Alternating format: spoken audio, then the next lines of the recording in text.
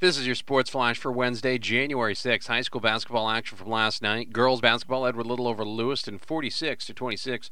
Lawrence over Winslow, 62-32. And Bangor beat Oxford Hills, 42-32. On the boys' side last night, Lake Region rallied from 16 points down. They beat Falmouth at the buzzer, 55-54. Oxford Hills got 43 points from the Fleming brothers and beat Bangor on the road. Always a tough place to win, 59-53. High school basketball on Friday night, 92-7 WOXO. Girls basketball again. Sanford will battle Oxford Hills. Saturday, Mountain Valley and Monmouth square off in girls basketball action.